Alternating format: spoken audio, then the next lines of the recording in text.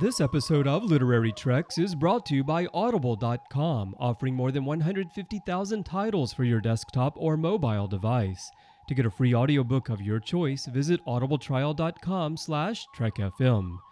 Also, help us keep Star Trek discussion coming to you each day by becoming a Trek FM patron through Patreon. Get access to exclusive content and become part of the team. You'll find all the details at patreon.com/TrekFM. That's patreon.com/TrekFM. Hey everyone, I'm Rod Roddenberry, and you're listening to Trek FM.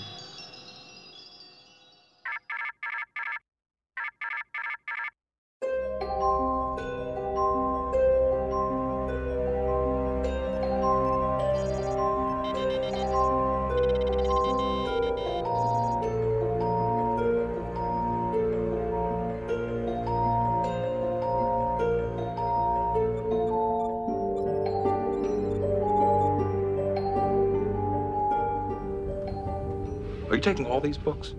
I thought I'd take some light reading, in case I got bored. Welcome, everyone, to another episode of Literary Treks, Trek FM's dedicated books and comics show. I'm one of your hosts, Dan Gunther, and with me, as he is always, is the wonderful, the mighty Bruce Gibson. Bruce, hi. Mighty Bruce Gibson. That's your superhero I like name it. You know, wasn't there like an old serial back in the days before we were born called Mighty Joe Young?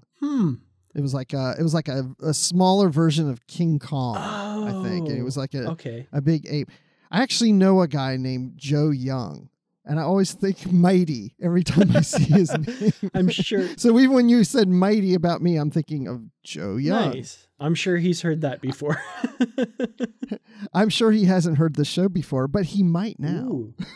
Name check. I might have to send this to him. Absolutely. Well, we've got a pretty good show for you tonight, I think. Some interesting news here that's come across the Star Trek Books and Comics news desk.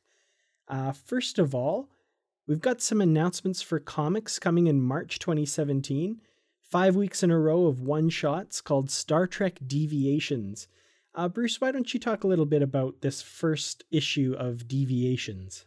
Well, Deviations is just what it's saying. It deviates from what we know of the universe. So these are Star Trek tales that do a twist. So, for example, in this first issue, I'll read the synopsis of this issue that's coming out in March. In a world where the Romulans discovered Earth before the Vulcans, Earth is now a brutal penal colony. Resistance fighter William Riker has uncovered a vast conspiracy, and together with his band of prisoner outlaws, you just might recognize a few, must fight to rescue a mysterious prisoner in the darkest level of the Romulan dungeons, the only man on Earth that still holds the key to humanity's return to the stars. I wonder who it could be. I wonder. I have absolutely no idea. Wow. Well, and we see on the cover a Starfleet emblem, like a pin from a uniform that's buried somewhat in the sand. Mm-hmm. Yeah, and it's kind of like that movie era. I wonder, it almost looks like the belt buckle from the movie era. It is. Someone lost their belt and their pants in the desert, I guess. How embarrassing. That's why this comic deviates from anything else we've seen on Star Trek. That's the ultimate application of chaos theory. Somebody lost their pants, which, created this alternate timeline. I've been waiting for this for 50 years. To have something like this. So now this Deviations, as you mentioned, there's 5 issues. So this is the first one coming out in March. And then there's, I guess, they say it's 5 weeks. So I guess, I don't know if it's weekly after that. But anyway, I think we'll find out more information about it. But this IDW Deviations isn't just Star Trek. They're doing it with some of their other lines where you have this alternate take on the franchise universe. And they're doing it with Orphan Black, The X-Files, Judge Dredd, and My Little Pony. Wow. Very cool. So this really reminds me of the Myriad Universes books that came out quite a while ago. So kind of that idea that, there's billions of different possible timelines out there, and this is just one glimpse into an alternate one. So that's pretty cool. Yeah, I'm looking forward to see what they're going to do with this. I like to see different takes occasionally, so it's pretty cool. But not only is that coming out in March, but there's just our regular series that are continuing through into March, like Star Trek Boldly Go. We have the next Star Trek Green Lantern and Star Trek Waypoint. So we've got the covers to those 3 issues in March that we're looking at right now. And Star Trek Boldly Go, which is number 6. So number 5, we talked about on a previous show that has Jayla on it. This one has McCoy from the Kelvin timeline bellied up at the bar with a drink sitting on the bar in front of him and some woman behind him just casually looking at him. Very cool. I don't know what all that means. I don't either, but this feels kind of, classic McCoy, right? Maybe this is his watering hole, and that waitress is going to come up and ask, "What's your poison?" kind of thing, like in Star Trek 3. Could be. Could very well be. I don't know. It's kind of an interesting cover just to show McCoy just sitting there at a bar, but that, I don't know. It makes me want to see why that is there. So I will read it. Obviously, we will read it. So the other one is the Star Trek and Green Lantern crossover. Now, this is issue number 4 of volume 2. And so at this point, we've only read the first issue. So we're really jumping ahead because we'll get an issue later this month in January, and then one in February. And here's March, which is number 4. I'm just seeing Kirk and McCoy and that bad guy from the Green Lantern that I can't remember his name. That bad guy. Yep. That's what I call him. Was it, come on, Dan, you know. Is it, okay, I know there's one named Sinestro. Is that's him? It, okay. Sinestro. Yep. I think that's Sinestro in the background, his big old face looking at Kirk and McCoy. We totally know what we're talking about on this Kirk podcast. and Green Lantern. I'm not suggesting McCoy is Green Lantern in this. I'm sorry. Excellent. Well, also, after that, we get issue number 4 of Star Trek Waypoint. Now, this cover, wow, I love this one. We've got the TNG crew facing off against a bunch of phaser fire, and they're firing back. And Worf's carrying looks to be a disabled Data. This is epic. This is a really cool cover. I love this. Yeah, it definitely looks like they're at war with someone. They're all shooting in the same direction, and yeah, Data's over Worf's shoulder. I wonder what's going on. I wonder who they're shooting. Definitely interested in that. And you said that was number 4, right? Yes. Yeah, Waypoint number 4. Very cool. Okay, so here's I found a quick little synopsis.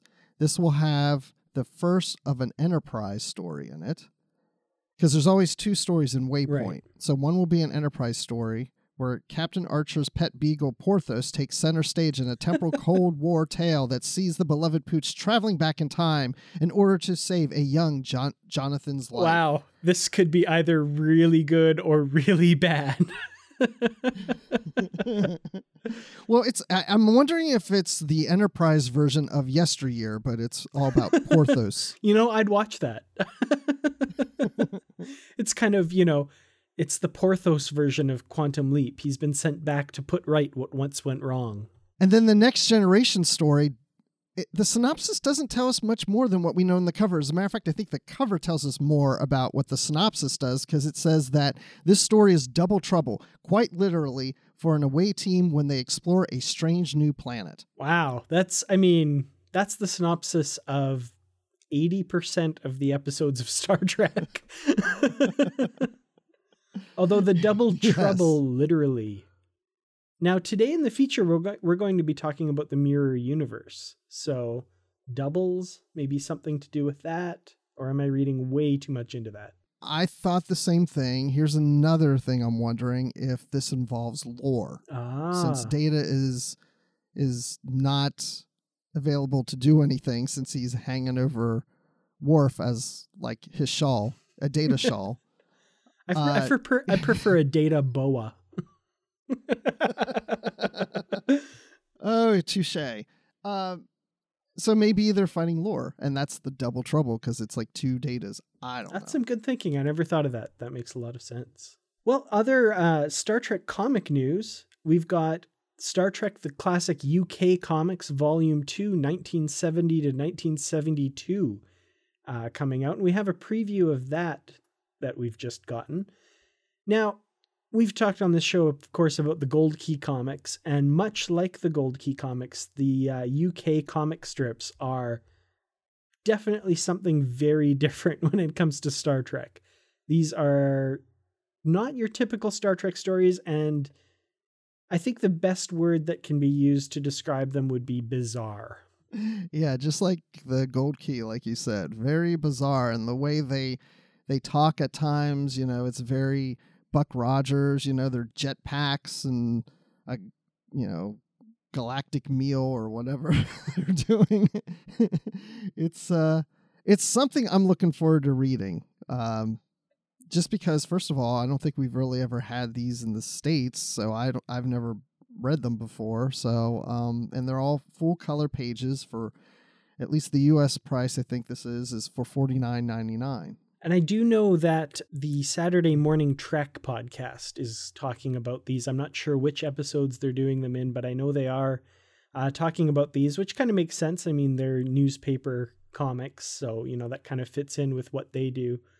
So I hopefully will be getting our hands on these and taking a look at them in the near future as well, though. Yeah, I wonder if it's just available as a hardcover book or if it's also going to be available as an ebook. I don't have the first version because this is the second volume, so I'm not too sure about that. I think it's only available as a physical book. I think so, yeah, but yeah, I'd have to double check that. Well, 240 pages, $49.99 US. I mean, this is definitely a hefty tome. So, another doorstop to go along with your Star Trek encyclopedia. Yes, this is very groovy. Absolutely.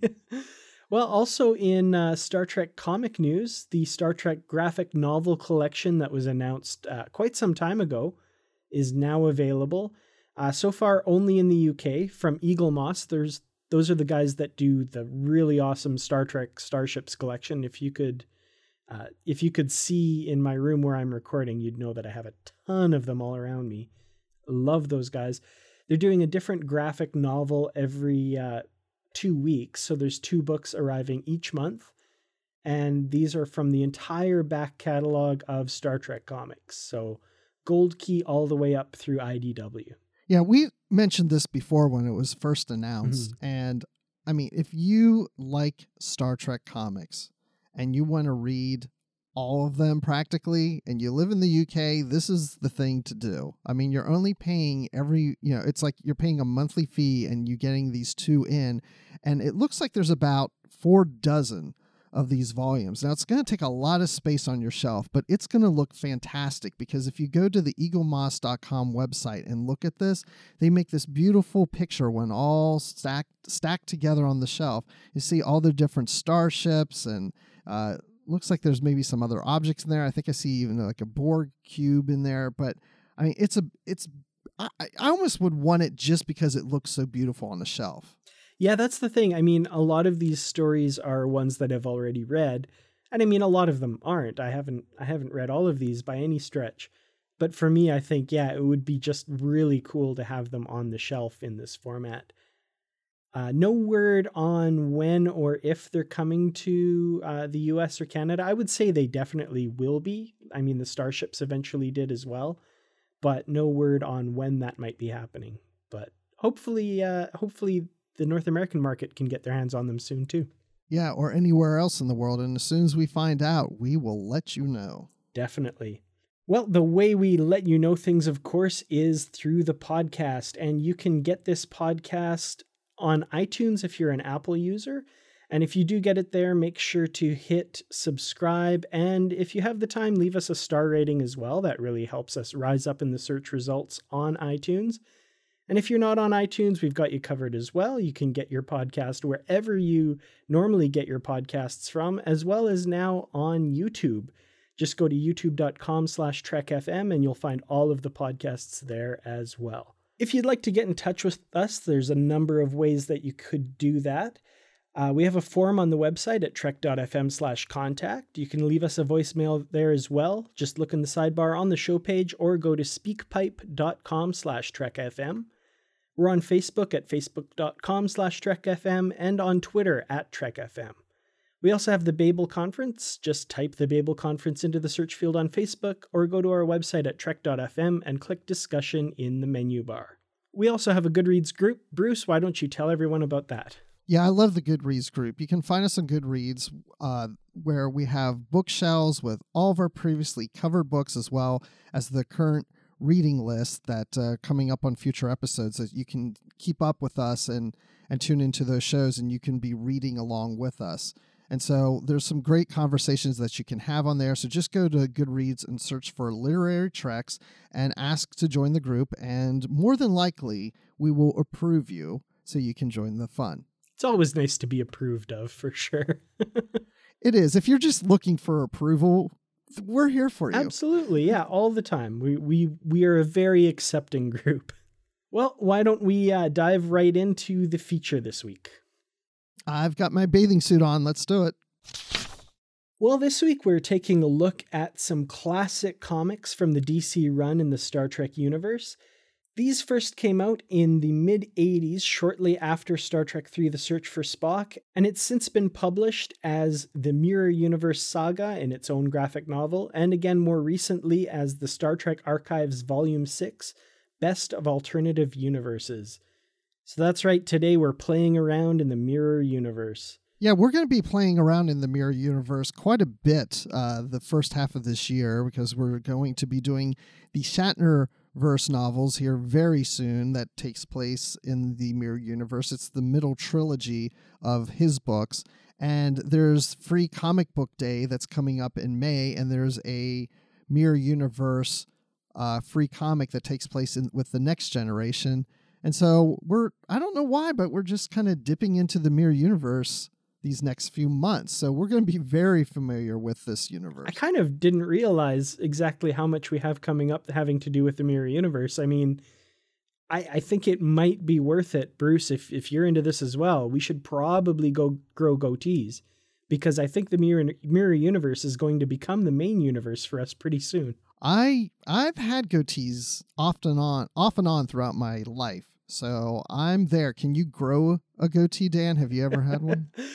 Nobody wants to see that, actually. I immediately regret suggesting that. It is not a pretty sight. I would not do well in the Mirror Universe, let me put it that way. I can't look threatening enough. I can't grow the threatening facial hair. Well, not all our characters have the facial hair, so I think you're okay. I think you'll do good. So I've got the Mirror Universe Saga edition that came out from DC in 1991. And I bought this probably that year or shortly after.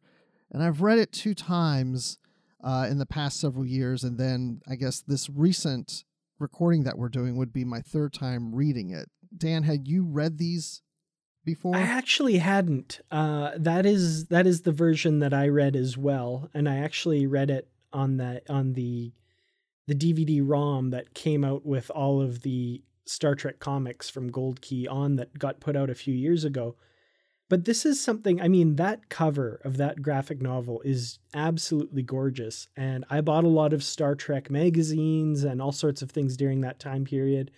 And it was often advertised in the back pages as, something you could buy. And I was always wanting to get it because, and I'll admit it, that cover is just gorgeous. That's totally what drew me to it initially. Yeah, the cover's got Kirk in the center, sitting in his captain's seat in the center of the bridge. But behind him, we see a silhouette. Well, not a silhouette, but we see a profile of Spock and Mirror Spock, and there's McCoy. And further down, we see Chekhov and Scotty, and we see Savick, Sulu, Uhura. So the whole crew is there. But this version from the early 90s, that cover was used again when IDW republished it as Star Trek Archives Volume 6, Best of Alternative Universes. So if you're interested in reading these stories, there are 8 issues from 84, 85 timeframe. They were issues number 9 through 16 that DC had printed at that time. You can read those now from IDW in a graphic novel called Archives Volume 6, Best of Alternative Universes. Yeah.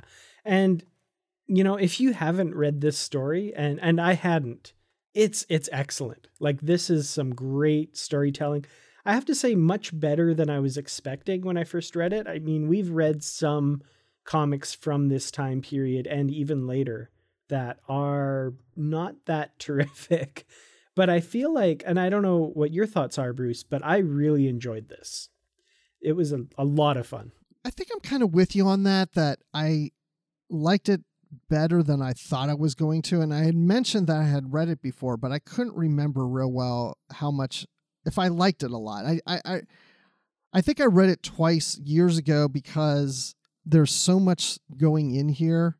And there's some things that fit with continuity and other things that don't. And I remember rereading it for that reason. I was kind of picking it apart. So coming back to it all these years later, I'm reading it and I'm thinking, I'm probably not going to like this all that well. But then I found out it wasn't as bad as I thought. I actually thought it was a pretty decent story in the Mirror Universe. So actually it doesn't, some of it takes place in the Mirror Universe and a lot of it takes place in the Prime Universe. So we're going back and forth between the two. Mm-hmm. Well, as the story starts out, first of all, it takes place in a very unique time period in Star Trek history. So the crew has just rescued Spock from the Genesis planet, and he's been rejoined with his mind and body. So this takes place immediately after Star Trek III, The Search for Spock. They're all still on Vulcan with the Klingon bird of prey. And Kirk decides that he needs to visit Regula 1 to see Carol Marcus because, of course, their son David was killed in the previous movie. So we have them setting out for Regula 1. In the meantime, Starfleet, of course, is trying to figure out exactly what to do about these now criminals who have stolen the Enterprise and destroyed it and done all this stuff in Star Trek 3. So what did you think about the time period it's set in? Like, I feel like this would have been a challenging thing for the writers to kind of try and work around. Right, because the writers don't know what's going to take place in Star Trek 4. It hadn't been written, it hadn't been shot yet. So this issue came out, as you mentioned, right after or shortly after Star Trek 3. So it takes place right after those events. So whatever they're going to do with these characters and the situations, they're going to have to reset and bring it back to where things were at the end of Star Trek 3 going into Star Trek 4. So this is the filler between 3 and 4. And I remember that they did that in later issues where they resolved Spock not being full Spock mentally and still learning things by the time we get to Star Trek 4. So this first chapter or this issue in this first series of the Mirror Universe is actually my favorite out of the 8 because it is what happens right after we see Spock back to himself, meeting McCoy and the rest of the crew there on Vulcan, and boom, we jump right to this issue, and he's recovering from the ordeal. So is McCoy, and as you mentioned, you know, it's to me, it's like the missing scene at the end of Star Trek 3. What happened next? And that's what we see in this first issue. And who would have thought that so much happened in between Star Trek 3 and 4? Because, and also, I mean, this is just the beginning of that too, because there was a whole number of issues in between those movies. I mean, because it was a couple of years between Star Trek 3 and the release of Star Trek 4. So there's 2 years worth of comic book stories that they had to kind of squeeze in there. Yeah, because if you think about it, it's 3 and 4. They're on Vulcan. What could possibly be going on? Mm-hmm. Well, and especially in Star Trek 4, we find out they were only on Vulcan for 3 months, which, you know, is actually quite a long time. But I don't know if it was enough time for, and spoiler alert for this story and for comics going forward, I don't know if it's enough time for them to have repelled an invasion from the Mirror Universe and then gained command of the USS Excelsior and had a bunch of missions on the Excelsior.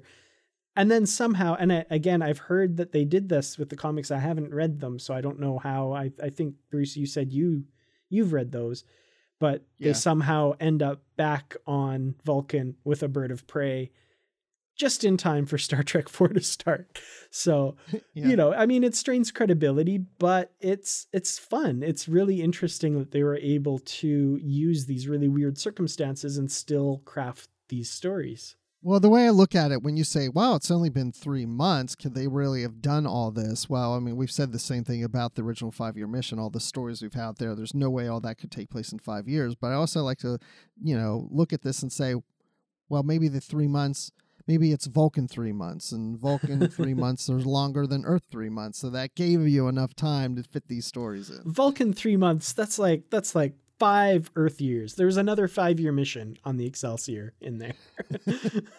But that's the thing I do like, is trying to just see how the writers try to bridge these. So we have Kirk and crew get back on the bird of prey, and Spock does not go with them, right? He stays. Didn't he stay behind on Vulcan, I think? He did, yeah. So he's kind of having some issues. Things aren't going quite as smoothly as we see them happen between Star Trek 3 and 4. Talar, the Vulcan priestess, is a little bit worried about his condition, and it looks as though he might not be exactly on the road to recovery. So yeah, he stays behind on Vulcan for much needed rest, and we will of course catch up with him later on in this series. Well, and as you mentioned, they go on the bird of prey to Regula 1, and what I like about it is Kirk is going to get with Carol Marcus to tell her about David. But prior to getting there, he sent her a recording, so she already knows before he gets there that David had passed away. And when he sees her on the station, she's angry at him. She takes it out on him and saying, this is what I was protecting David from. I didn't want him to be like you. And now it still happened. He got himself into a situation because you got involved, and now David's dead. And I think she even mentioned to him, she'd rather that James Kirk died and not David. Mm-hmm. And of course, the thing is, Kirk feels exactly the same way. He would have rather he give his own life than to have lost their son that way. And I mean, it's very real, and it's kind of something that I always wish we had seen in canon Star Trek, because Star Trek 3, we get David, but we don't see anything to do with Carol. And given her feelings in Star Trek 2 and how much she didn't want David to become a part of that world with Kirk, the fact that things ended the way they did would have been just absolutely devastating. Yeah, and then shortly after that scene, we see an alternate scene with Kirk and Carol, and come to find out, now we're entering the mirror universe. I do have to say, I love how they hide the fact that it's a mirror universe. You see glimpses of their uniform, but nothing that identifies it as the mirror universe. And every time they show Spock, there's like a railing or somebody's shoulder blocking his, the lower half of his face. So there's always, goatee blocking technology on the bridge. Yes. And then we get to the last panel of chapter 1, or the first issue in this series. And there we see the reveal of the Enterprise crew on the bridge posing for us, showing us that we're not who you thought we were. We are the Mirror Universe crew. Quick, everybody crowd around the helm console. We've all got to get in frame for this panel. Oh, it's great. Good stuff. If there was a Star Trek Beyond that took place in the Mirror Universe, then Spock would look at this crew picture when he's trying to remember the Prime Spock, when he finds it in his personal items, just like we saw them from Star Trek V crew picture. This is the Mirror Universe crew picture. Exactly. Yep, absolutely. So now we go on to the next chapter, or the next issue, and now we're in the Mirror Universe, and the Enterprise, and I emphasize Enterprise, gets attacked by, I don't know what this is. I guess this was a ship that was somehow connected to the regular one station there, but when it gets attacked, there's a a continuity era because now the Enterprise looks like the Excelsior. Yeah. So they're doing some sort of thing where they're basically beaming the Enterprise to, I guess what to them is the mirror universe, but is that's true. Yeah, you're right. These two ships are sending these beams to the Enterprise / Excelsior, whatever ship it is. It's supposed to be the Enterprise. You're right. They're moving that ship from their universe into our universe. And so this is something I've actually noticed a few times in these issues, are these little tiny continuity errors, because you're right, in the flash that sends them to the mirror universe, we see the ship in side profile.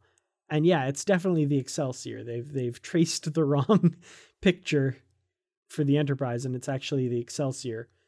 And then later on, this is much later issue, I notice, when they're going back and forth between the two Kirks on their bridges. And our Kirk is wearing the Mirror Universe insignia, which really threw me off. I had to reread and realize where the mistake was. So there's, that's one thing, is that there are a few little errors that creep in here, but, nothing too egregious, but just stuff where I think a good copy editor would have been like, whoa, wait, that's not right there, Yeah, I wish they would have caught some of those, because it does get confusing when you have two Kirks and two Spocks, and if you put the wrong uniform on one or the wrong ship, you really start to get confused because there's double of things. Well, and it's kind of, yeah, like you say, in a story like this, it's so important, and it's the main way that you're able to keep track of the story is by recognizing the small differences. And when they mess those up, yeah, it's really not helpful. No, and it's confusing enough as it is if it is all correct, because you're trying to keep up with all these duplicates of people and ships. But then we also get to see what, I like to call the lower decks of this comic series at this time, because Paramount allowed DC to add crew members to the Enterprise. In later years, they didn't allow that. You had to keep it to the core group. But this, we had regular Enterprise crew members that appeared as regulars in the issues as it continued during the early to mid 80s. And so in this, we did get brief introduction to William Bearclaw, Nancy Bryce, and I never said his name out loud, but he's the Klingon on the ship. Is it Knome or Gnome? I always thought it was Konome, but I don't think there's any basis in reasoning for me pronouncing it that way, other than that's kind of how it went in my head while I read it. And he's been, like you say, these Lower Decks characters have been in lots of comic issues before. So it's kind of nice that, it's tying into that comic continuity and at the same time tying in so closely to the movie continuity. To me, it felt like these characters were more real than they ever had been before. If you think of quote unquote real Star Trek as being canon Star Trek, like the movies and that sort of thing. So to me, this really puts it at a distinct point in time that these characters, for the first time for me anyway, feel very real, very much a part of Star Trek, if that makes sense. Yeah, and they're very much lower deck characters. So if you had a series like Next Generation, and if you took some of those characters from that episode, the Lower Decks, and had them on regularly, that's kind of what these characters are like. So I like having more characters, because we've got a ship of hundreds of crewmen, and we're only focused on a handful. And so I like to see more and more on a regular basis to make it feel like there's a crew that's there consistently over and over through all these different voyages and adventures. Yeah. And the scene where Kirk brings them back on board was actually a lot of fun with, how did it go exactly? He said something along the lines of, they would defect to the Klingons and the Romulans or something like that. And he wouldn't wish that on them. So I guess I'll take them aboard. Right. I thought that was pretty great. And then, of course the hoorays and hollers from the crew. I don't know. It was kind of a little bit, a little silly, but a lot of fun, which is what I think these comic books can do really well and what they should be. They should be a lot of fun. So it's a lot of fun to see those guys, and, you know, it doesn't take itself too seriously, which is definitely appreciated. And we also have Captain Styles from Star Trek 3 on the Excelsior. He's been sent on a mission to go gather Kirk and crew for what they've done since the events of leaving the starbase where the Excelsior was before, and what happened afterwards, the Bird of Prey and going to Vulcan and Genesis and blah, blah, blah. And it's like, okay, now we got to go get Kirk and arrest him. So now Styles is part of this. If you thought the Mirror Universe is fun, wait until Captain Styles comes with his style. Well, and for some reason, they got rid of his most defining characteristic, the thing that really gave him style, which is that ridiculous mustache of his. Now, why does he not have that in these books? I don't know, except maybe it's they didn't get permission for the actor's likeness. That makes the most sense out of everything I've heard. I don't know though. I mean, you still could make him look different and still have a mustache. That's true. But you're right, it's missing. I just assumed that maybe he lost a bet because he couldn't keep up with Kirk, and so he had to shave it. Yeah, I was wondering, like, it would have been interesting if they had, because they don't have the Mirror Universe styles in this one. It would have been interesting if, you know, our styles looked like the styles that we saw in Star Trek 3, but the Mirror Universe styles didn't have the mustache. So he was like the inverse Spock. I don't think I've ever talked about mustaches so much in Star Trek. When you're talking about the Mirror Universe, Bruce, facial hair is a huge component. It obviously is, especially when it comes to Spock. Which we do get more Spock then as we're going into the third issue or third chapter of this book. We start to see more of Mir Spock, and he is in confrontation with the crew of the Enterprise. So we have the Mir crew taking over the Prime Universe crew. Yeah, and this is really where the Mirror Universe stuff kind of kicks into high gear. We've got the various crew members facing off against each other, which, if you think about it, is really something that we never got before in the Mirror Universe, at least, you know, with the classic Star Trek episode. You always think of that as, you know, the Mirror Universe versus our universe, but it really wasn't. It was, you know, 4 characters getting swapped. So our Captain Kirk never encountered their Captain Kirk and vice versa, you know. So, but in this case, we get the crews facing off, which of course opens up a lot of exciting storytelling possibilities with characters switching with each other and juxtaposing what their lives were like before versus the characters from our universe. That's one thing the Mirror Universe is really interesting for, is all these really interesting story possibilities that we get. Yeah, and keep in mind, too, that as these Mirror Universe characters have come over to our universe, they're on an Enterprise, and the original Enterprise from their universe, because theirs hasn't been destroyed or exploded like ours was in Star Trek 3. So we've got the original Enterprise back, which I thought would be really cool if Kirk from our universe took over their Enterprise and he regained his Enterprise back again. But of course, we had to fit in with what the movies had. But what was really interesting is this refitted Enterprise was refitted with a huge Tantalus field. The thing is size of the bridge view screen. Yeah, and I mean it's much different than what we saw in the Mirror Universe episode. So in that one, we had a little wall panel kind of slide out of the way, and there's this little tiny screen that, you know, you can disappear people with. And of course, as we found out in an earlier episode of Literary Treks, that's actually the Chitauri transfer key, or some version of it. But anyway. Yes. So were you thinking that when you were reading this? Yes, absolutely. I was kind of trying to tie that all together, and, you know, Kirk knowing how to use it because of the transfer key and the adventures they had with Captain Una several years earlier. Yes, and Legacies. And so I was thinking that too, how they mentioned that when the Tantalus field is used, people disappear. And I was like, yes, but I know where they go. Yeah, they kept calling it the disintegrator function. And nope. They're in some sort of weird Twilight Zone place now. Yep. Well, then shortly after that, our Kirk, Prime Kirk, sees Marlena. And she freaks out because she thinks it's the Mirror Kirk that she's fearful of because, you know, he's a bad dude. And he's like, Marlena, remember where you are. Look at me.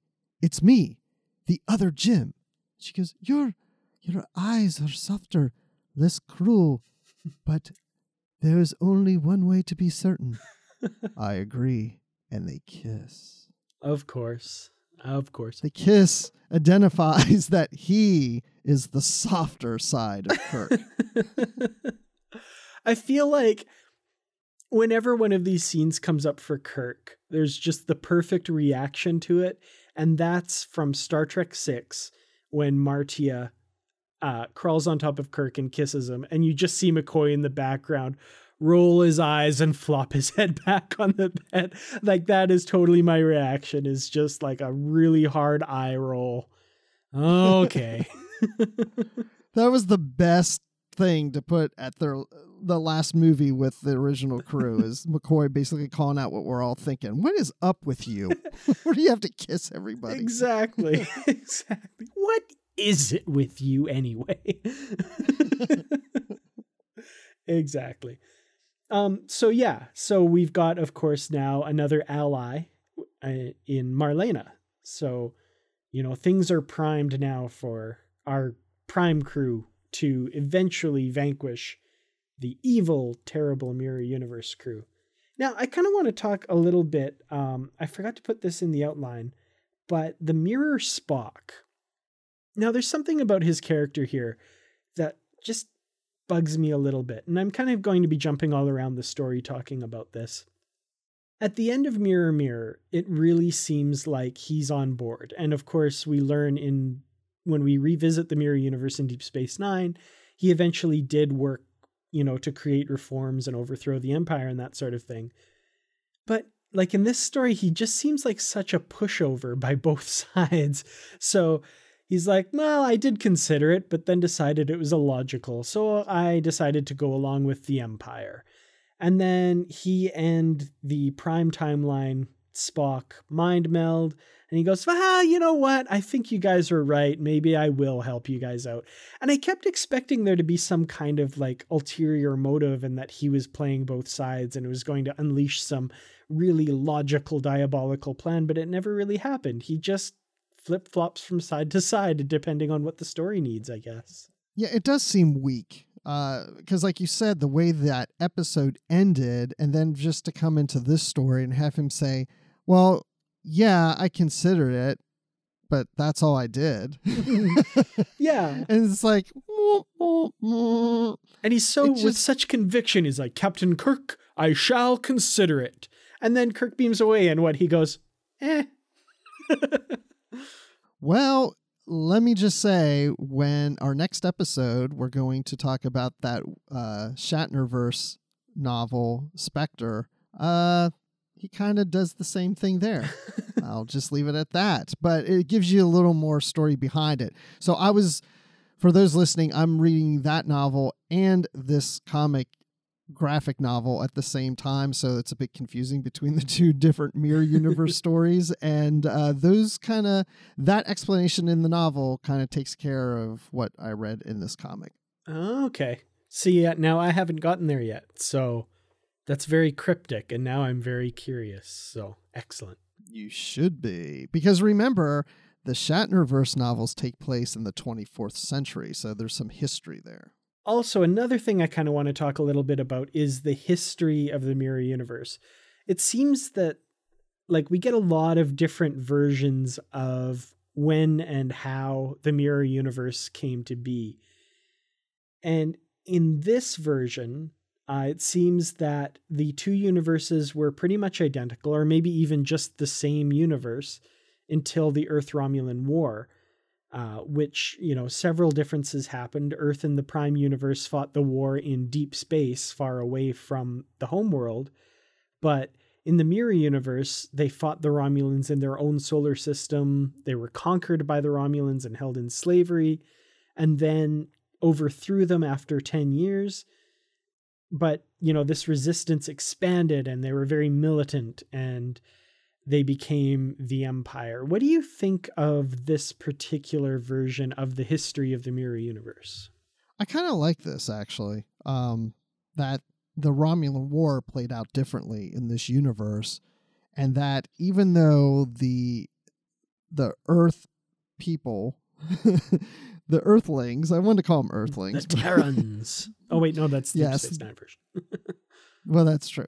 But that Earth was able to take over the Romulans and not only just, come out of slavery and conquer them, but once they did that, they didn't just go back to normal. They became conquerors themselves. And so I like how the resistance expands and basically turns into the Empire. Mm-hmm. Yeah, I mean, it's not a bad one. I tend to prefer the stories that place the separation much earlier than this. And I mean, I know that doesn't really make a lot of sense as far as how people are so much the same. I mean, if, the universes had split off, 2,000 years ago, there wouldn't be a James T. Kirk and a Spock, like exactly the same, but different in each universe. But I still prefer that personally because I like the idea that there's just such a fundamental difference between the two universes that they've had this totally different trajectory. I love in canon in the Enterprise episode In a Mirror Darkly, where Phlox is reading literature from Earth's history. And he says, the stories are so much darker and bloodier and so kind of intimating that the split took place a long, long time ago. Except he says, except for Shakespeare, because in both universes, they're equally bloody. And as a Shakespeare fan, I love that. I thought that was great. But anyway, that's beside the point. Well, you could almost look at this and say that this universe was bloodier because Savick says that the two universes were nearly identical. They weren't exact, so you could say one was bloodier. It's just the biggest shift happened at this period of time during the Romulan War. Right. I don't know. I'm stretching it a little. I try to make it all fit. That makes sense. I kind of like that. I also do like that, for example, in the Mirror universe, they have the Starship Nixon, because you've just got to take bad guys from history and make them into ships. So, Earth went through this Romulan War and became conquerors and decided, Nixon was actually a pretty good guy after all, and named one of their ships after him. Yeah, it was a Mirror Nixon. Just totally different. There was no Watergate or anything. It was a different history. Who knows? That could be. And maybe, yeah, a president like JFK is their biggest villain in history or something like that. But Nixon was, that was a good guy. So now so we have our Enterprise crew. They're now, they got away from the Mirror Universe crew by getting on the Excelsior, and we have Mirror Spock going to Vulcan to look for Prime Spock, who's still recovering and his brain isn't all working all that well. And so, long story short, there's a mind meld happening between these two Spocks. Surprise, surprise. That's coming. Oh, yeah. And so, Dan, what do you think would happen if Mirror Spock mind melds with the Spock that's not fully recovered yet? So I did kind of make fun of Spock's flip-floppiness here, but I do actually appreciate what this would have done for the Mirror Spock. So seeing a totally different perspective, more so than his mind meld with McCoy in Mirror Mirror did, So this is him, but having grown up in a totally different environment and that sort of thing. And really making Spock appreciate that maybe the Empire is the wrong path and there is actually a better way. And I also like that it gives an explanation for Spock's recovery. So you've got, even though he's the mirror universe, quote unquote, evil Spock, he's still Spock. So his brain can kind of reorder the Prime Spock's brain and fix him a little bit in that way. It's convenient plot wise, but I thought it worked fairly well. Yeah, I like it too. I like the fact that with the two mind melding, they're helping each other. And he does help Prime Spock in his recovery, but I will point out it's a temporary recovery because we got to get to Star Trek 4, have these comics connect to that. And that the mirror Spock is seeing the logic of our Prime Spock, which is going to now convince him even more than Kirk's speech that he needs to flip-flop to the good side, on the light side of things. Mm-hmm. Oh, and I totally forgot to mention this, but jumping back to the very beginning of the comic, there's one thing, and it's a total coincidence and just serendipity, because this wasn't planned. This came out before Star Trek 4 came out. But I love that the first question that Kirk asks Spock is, "How do you feel?" And it really reminded me of that scene in Star Trek 4 where the computer asks Spock, "How do you feel?" And he doesn't know how to answer. Anyway, that's totally, I just was reminded of that. And I was like, because at first when I read this, I wasn't sure when it came out. So I thought that was a nice little touch. Like maybe it was after that little bit, but then I was wrong there. So, but yeah, that's a good catch. I didn't even pick up on that. I don't know why that popped into my head, but I thought that was really interesting. But yeah, you make a very good point about the two Spocks helping each other. Both of their lives have been pretty thoroughly messed up in very different ways. And which brings me to what I thought was a really interesting point that this comic made, was that, the people from the mirror universe, the counterparts of our heroes, they're not people to be despised and hated, but instead they should be pitied because they had to grow up and live in this barbaric universe that values things like treachery and personal gain and avarice over the ideas of friendship, community, and shared triumph that the Federation is based on. So I thought that was a really interesting point for these stories to make, that just because people are evil, or there's, quote unquote evil and treacherous and stuff, there are reasons behind that. And maybe you shouldn't immediately leap to they must be hated and destroyed, but instead, pitied and helped if you can. And I mean, spoiler alert, they pretty much do get destroyed at the end. So, there's that. But I like that the story does touch on that idea that, maybe there's more to it than just these people are bad, so we have to kill them. Yeah, it wasn't one-dimensional, these characters. It wasn't just, they're the evil Empire Mirror Universe characters. They actually, there was a sense of pity. Yeah. And feeling for them and what they had to endure and where they are today. Which leads us also into going into the Mirror Universe. Marlena tells Kirk that there is a resistance group against the Empire. And so she takes him through the sewers of San Francisco all the way to Alcatraz to meet the leader of the resistance group, who happens to be the mere David Marcus. Dun, dun, dun. So, Kirk, you thought you lost David, but now in the Mirror Universe, he's alive. Yeah, this was, I thought, a pretty cool moment. The idea that David is still alive in this universe and the absolute total shock that it is to Kirk. And I love that it's that shock and that surprise and that emotion that makes David realize, oh, this isn't the evil Kirk from this universe who I hate, who killed my mother. This is someone else. So again, they actually get along better, don't they? They really do. Yeah. It's really interesting. And so we've got another ally in the fight against the Empire. And fight they do. And I don't mean Kirk and David, but the Empire and our crew from our Prime universe are fighting each other in ships, and Kirk's got the Excelsior, and they've now have the Bird of Prey. Spock has rejoined them to help out. Spock gets on the Bird of Prey.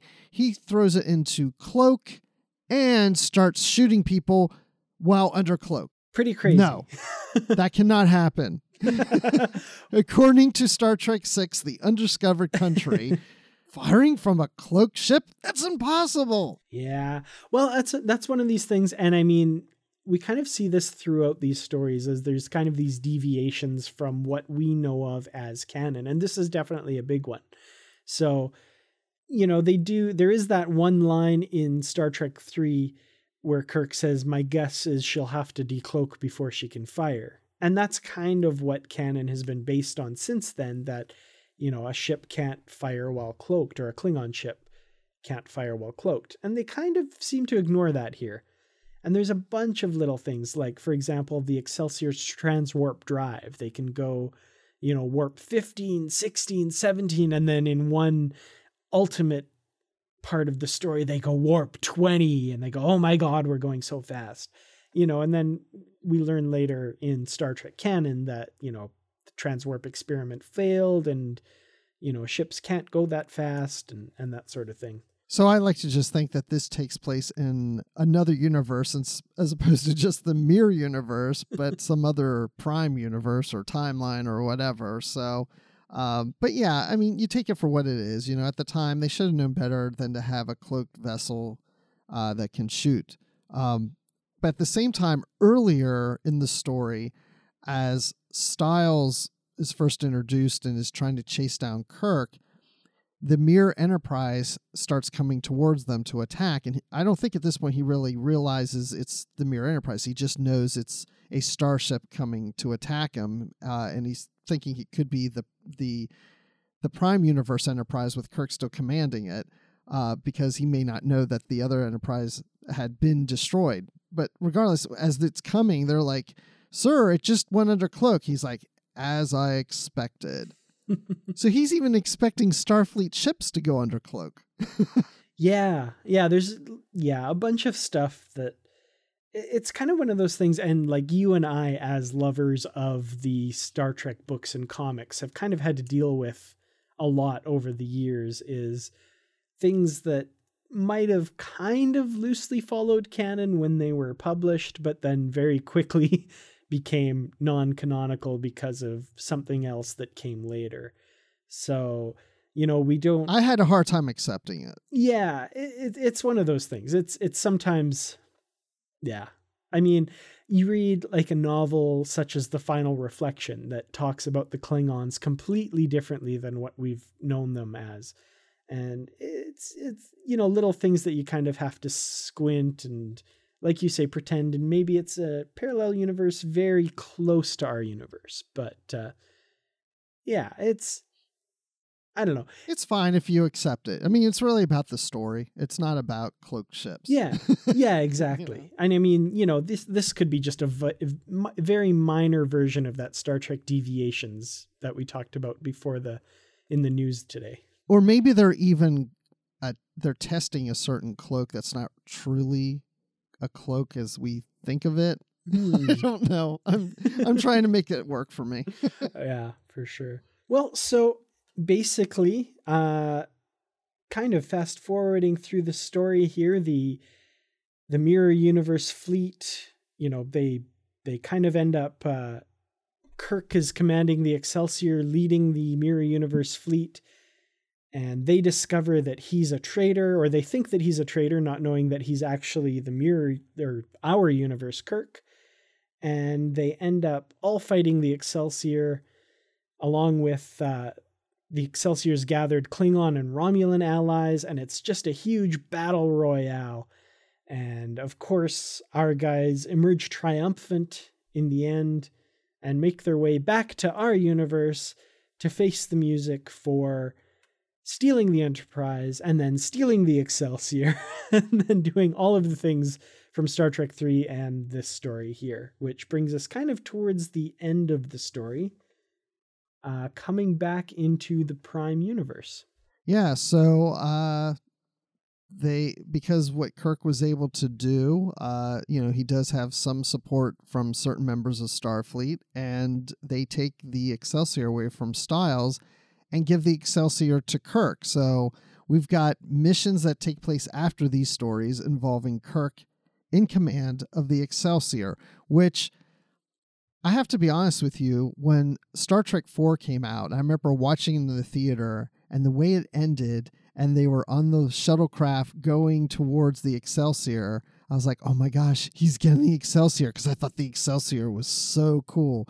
And then when they fly over the hull and then you see a duplicate Enterprise, I was like, oh, I really wanted a brand new different ship. So we get to at least see him having a different ship and a new version of an upgraded model of transwarp ship that at least for a few issues after this story. Mm-hmm. Yeah, I always kind of wondered in the back of my mind, once I had read a few of these stories with Kirk in command of the Excelsior, I always wondered if that little bit at the end of Star Trek IV was just a little nod to the comics. You know, they knew there were a few comic fans out there who had seen Kirk in command of the Excelsior, and it's like, is he going to get... No, he's not. No. And you know what I also like about these issues is they address Sulu was supposed to take command of the Excelsior, as we saw in the novelizations. Because he mentions that, you know, after all that they've been doing, there's no way he's going to get command of the Excelsior now. Yeah. That was a very nice touch, and I love that they bring that in. There's always one little trimmed scene from Star Trek II that apparently when they're in the shuttle heading to the Enterprise, Sulu talks about being promoted to captain soon and getting his own command, like even that early. And you can actually see it. This is just a total side trivia thing. When Sulu gives the line, I'm excited. Any chance to go aboard the Enterprise? And you can see he's about to keep talking, and then it cuts away to the shuttle going. That's apparently the rest of the scene there that comes up. But anyway, I love that gets a little bit of a nod here for sure. Yeah, and I am glad that eventually Sulu does get the Excelsior, even though it's like 2290. It's almost 5 years later. And he gets to say, target that explosion and fire. Love it. And we get to see him on Voyager on that same ship. Absolutely. Well, Bruce, kind of a quick wrap up to the end here. What did you end up thinking of the Star Trek Mirror Universe saga? Well, as I said at the beginning, I liked it better than I thought I would from having read it previous times. So sometimes I guess with age and times, things can come across better than what you think. So I would give this, considering even though it had some of its continuity flaws in it, and you got to consider the time it was written and published, I would give this 4 out of 5 cloaked ships that can fire. Excellent. That's a strong rating for sure. Even though you can't see it, trust me, they're there. Yeah, I really actually enjoyed this a lot too. It's something that I've been wanting to read for a long time. Like I say, ever since seeing it advertised way back when. So to finally get a chance to read it now, and I hadn't realized that this was the story that got Kirk the Excelsior. So I have read a few stories where he was in command. I didn't realize that this was where it all originated. So that was really neat to find that out. And yeah, I really like this story. I think it would have made for some really exciting films or episodes if, something like this had been filmed. So I think I have to agree with you. I have to give this, I would say, 4 brand new starships under the command of both Kirk and Spock. Very good. Very nice. And for 2 people that do not have goatees or mustaches, those are pretty good ratings for this. I'd say so. Well, that was really good. I really am glad that we read this, and it's just coincidence that we're reading a Mirror Universe comic before we start to get in some novels about the Mirror Universe. That was not planned. It just happened that way. And then some more Mirror Universe comics after that as well. Yeah, I guess we got to get used to looking in the mirror. Definitely. Well, the Mirror Universe in Star Trek books and comics is not all that we've been talking about on the network for the past few weeks. So here are a few other things that have been discussed elsewhere on the network. Previously on Trek.fm, Standard Orbit. Sugar and spice and everything nice, yes, we know. but that's never mentioned in the episode at all. Like, you think there'd be some tag scene with everybody on the bridge and Kirk saying that to himself, and Spock says, "Spice, Captain," or something like that, right? I guess so. Earl Grey. And then as kind of a teenager, I kind of drifted a bit from Star Trek, and, you know, I pretended one time when I went to see Star Trek Nemesis that I was actually off to see Elf instead, because that sounded cooler than seeing Star Trek Nemesis. Maybe it still is. To the journey! See, now I'm picturing like old 7 of 9 at the end of Titanic. You know, she's got the doctor's medical tricorder in her hand, and she lovingly tosses it over the side of the ship at the end of the episode. Oh, no, she has the mobile emitter. The mobile emitter. She takes the doctor's mobile emitter and throws it overboard. Perfect. I love this. The 602 Club. I thought it was a great story about, you know, perseverance and the courage to act even when you don't know how the outcome's going to come. And that's what else is happening on Trek.fm. So check out those shows and find out what we've been talking about in your favorite corner of the Star Trek universe and beyond. One way you can help us keep all of our shows coming to you each week is to become a patron of the network on Patreon. If you visit patreon.com/trekfm, you'll find our current goals and different milestone contribution levels, along with all of the great perks we have for you. These perks include early access to content, exclusive content, producer credits, seats on our content development team, and more. We'd really appreciate any support you can give, and we really hope you'll join the team. Again, you'll find all the details at patreon.com/trekfm. We'd like to thank our associate producers, Ken Tripp, Brandon Shea Matala, and Norman Lau for their support of the Trek FM network, and specifically for helping out Literary Treks. Now, Bruce, when you're not impersonating your Mirror Universe self and trying to thwart an invasion of our galaxy, where can we find you? You can find me on Twitter at Admiral_Rex, and you can also find me talking Star Wars on the Star Wars Report podcast, and we are going to go 2 times a week. So I'm not going to say I'm going to be on every time, but I will be on occasionally. So please check that out. And Dan, when you're not trying to grow a goatee, where can people find you? The results are not promising. And I definitely will not be taking pictures of that. On Instagram, my handle on there is @Kurtrats47. That's KERTRATS. I'm also on Twitter @Kurtrats, and on YouTube at youtube.com/KurtratsProductions, and on my website where I review Star Trek novels at www.treklit.com. Well, thank you all so much for listening, and until next time, live long and read on. What do you call that, light reading? To each his own, number one.